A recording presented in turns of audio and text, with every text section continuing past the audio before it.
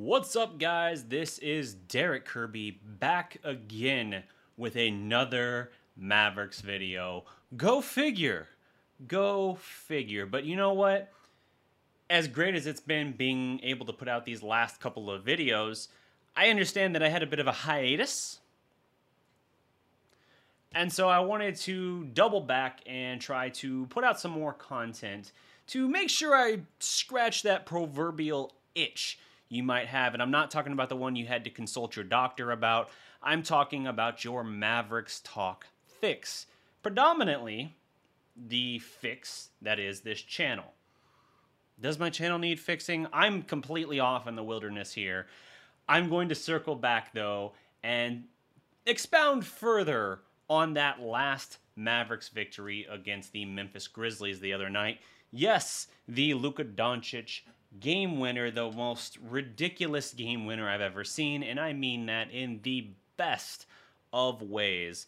But I want to talk about what the Mavericks have coming up. I alluded to it a little bit in that video. The next 10 games are very favorable to Dallas if they want to move. They're one game behind Portland for the 6th seed. Now 2.5 up on the Grizzlies. By the way, get used to seeing the Grizzlies because you got them 3 more times in the next 10 games, brother. Brother, what am I, Hulk Hogan? Who am I? What you gonna do, brother? Anyway, I don't know why I do the things and say the things that I do. I think it's still, even after all these years, just a little bit of anxiety being on camera that my defense mechanism to not be awkward is to, in fact, be more awkward. So, you know, what are you going to do, brother? So you got for the next 10, you've got the Kings 3 times. You've got the Knicks. You've got the Pistons twice. You've got the Lakers twice, which, by the way, sounds like Anthony Davis and LeBron might be back in time for that. So that sucks. But maybe there's some rust there. Maybe you still have a chance to catch them a little bit flat-footed. You got the Wizards and the Warriors. That is your next 10. The Blazers have San Antonio, Charlotte, Memphis 3 times, the Nuggets, the Nets, the Pacers, and the Celtics. Your schedule is easier than that. Spurs are a good team still fighting for their playoff lives. We know the Clippers are obviously a very good team. Memphis just showed they can be pesky as hell, and obviously they're clinging to that 8th spot right now, trying to fight for their playoff lives.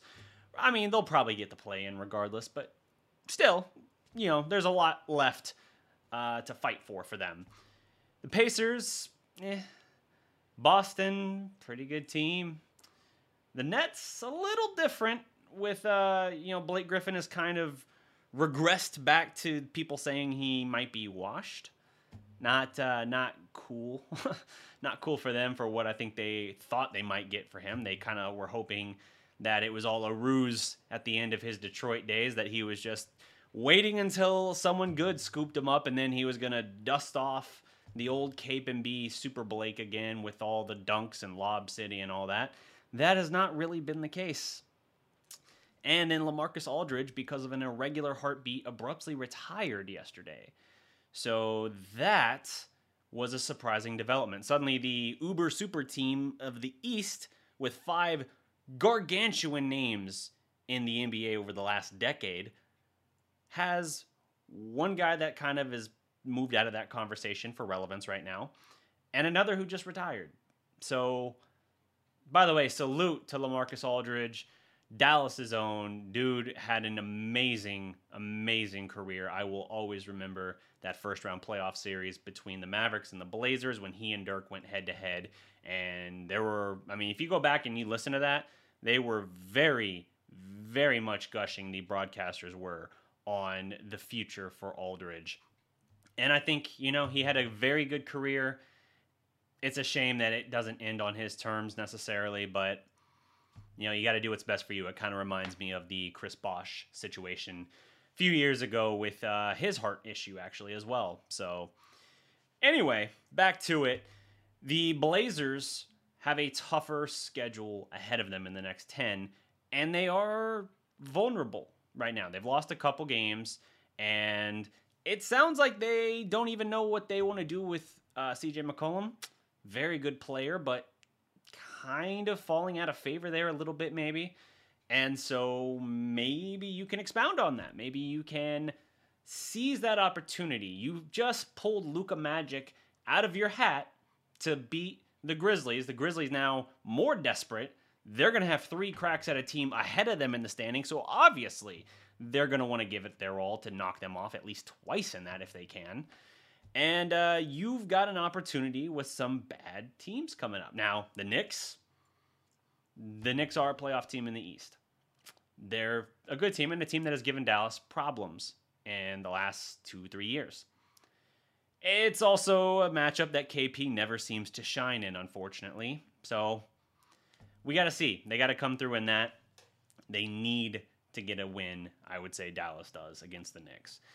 Sacramento, that's a very winnable series of games there. And the fact that you catch them 3 times. I thought it was only twice when I talked about it yesterday. It's 3 times you get them.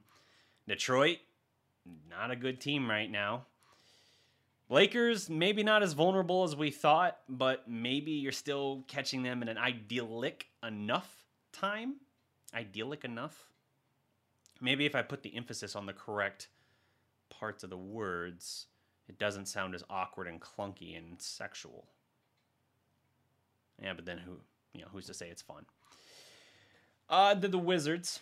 Obviously, you got Beal, and Russell Westbrook's done something ridiculous lately where he's had it was recently he had 10 triple-doubles in his last 11 games. So finding a little bit of his old stride, although there's just not a team with enough firepower around him. Unless you have both of those guys running wild, you've got a real chance to get one there. The Wizards are not a good team. And yeah, the Warriors, Steph has been incredible this year. And that's another team that's right there in the thick of things. Not a team you want to face in a play-in game scenario. You do not want a single game with the trip to the playoffs on the line against Seth Curry. Excuse me. Seth? Man, I just defaulted back to a previous era that we were at twice, both times for about a year. I'm not bitter. I'm not bitter at all. It's actually hypocritical for me to be bitter about it because I celebrated the Josh Richardson trade for Curry, and it hasn't worked out like I thought it would, so I deserve that one. Anywho, I would not want to have to face Steph Curry in a single game play-in matchup for a playoff spot. Would not want to face that. So we'll see what they are able to do in these next 10 games. But the Mavericks are sitting in a pretty good spot here. Chance to move up, and you could reasonably stretch as high as 4 or 5 given the state of the immediate standings above you. Like I said, Portland's got a tough stretch here coming up. They've got some tough games in these next 10, whereas yours are overwhelmingly more favorable.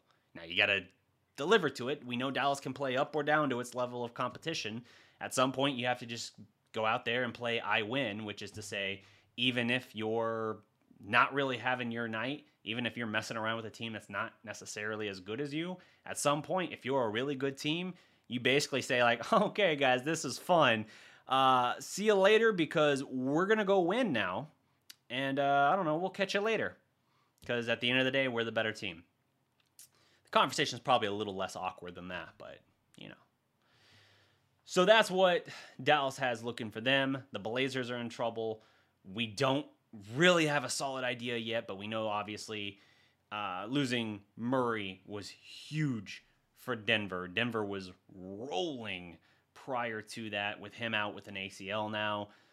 It could look very different in that regard. So you have 2 very vulnerable teams ahead of you.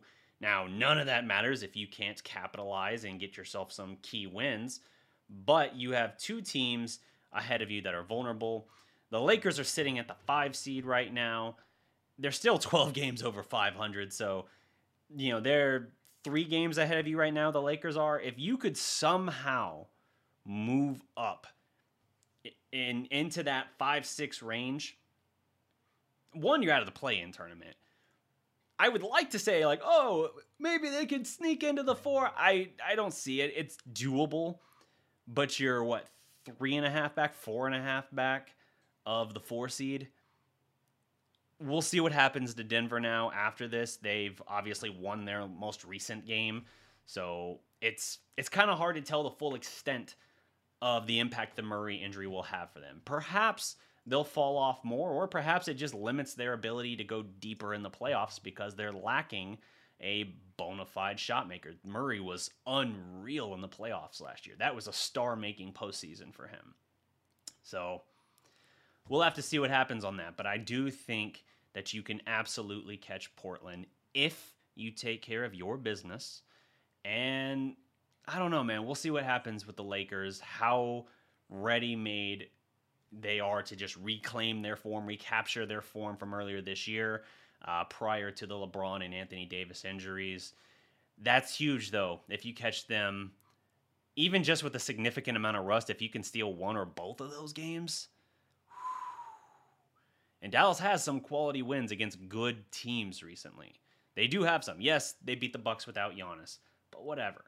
They've got some good victories here as of late. And, you just got to find ways to get those kind of wins. The wins that people might not expect you to get, like beating Denver when they did have Murray. Like I already mentioned, that Bucks game. Let me see. Beating the Jazz. You've got quality wins throughout the season where you've shown how good you can be. You also have mind-numbing bad losses where you've played down to your level of competition and let opportunities get away from you.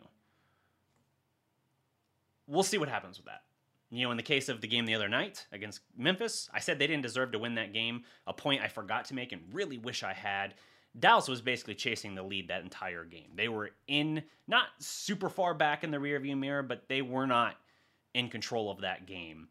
I think they had like a lead late in the first quarter, lost the lead right before the end of the quarter, and then spent the next 2 quarters chasing. They might have had it for a minute in the third quarter, I can't remember, but they basically trailed for like all but a minute, essentially, of that game, it felt like.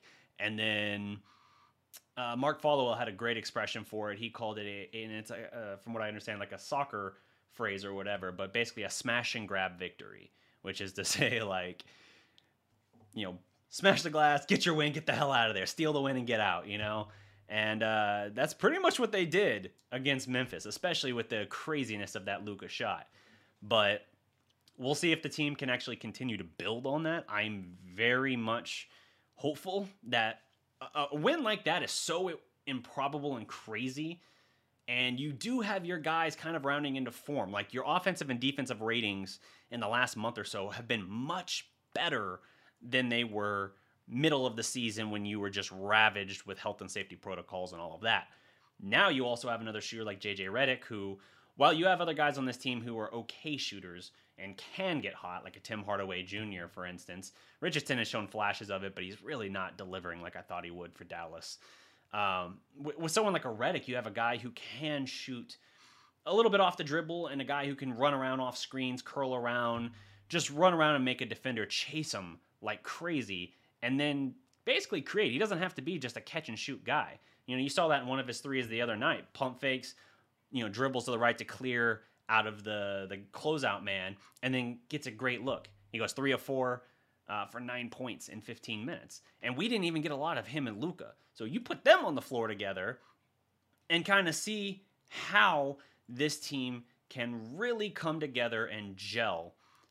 And I like the potential. They still have major flaws. And those flaws I can point to pretty much any player on the team and say, you need to step up. You need to step up. Rick, I don't know what you're doing all the time, but you need to get this thing under control. Everyone has it. And I'm sorry if some of you think that there are guys who cannot be criticized even for a single play without being triggered, then why are you here? Honestly, like, if you can't have an honest discussion about your own team, then what are we having a conversation for? I'm not going to sit here on a soapbox and just praise to the sky that everything is amazing and wonderful at all times. I'm going to give you my honest opinion and assessment. And if I can't even do that for a single play, what are we doing? Oh, I don't know. I've rambled long enough. Like the video, drop a comment, subscribe. Till next time, I've been DDP. You've been awesome. And every legend was once a prospect. Peace. From prospect to legend.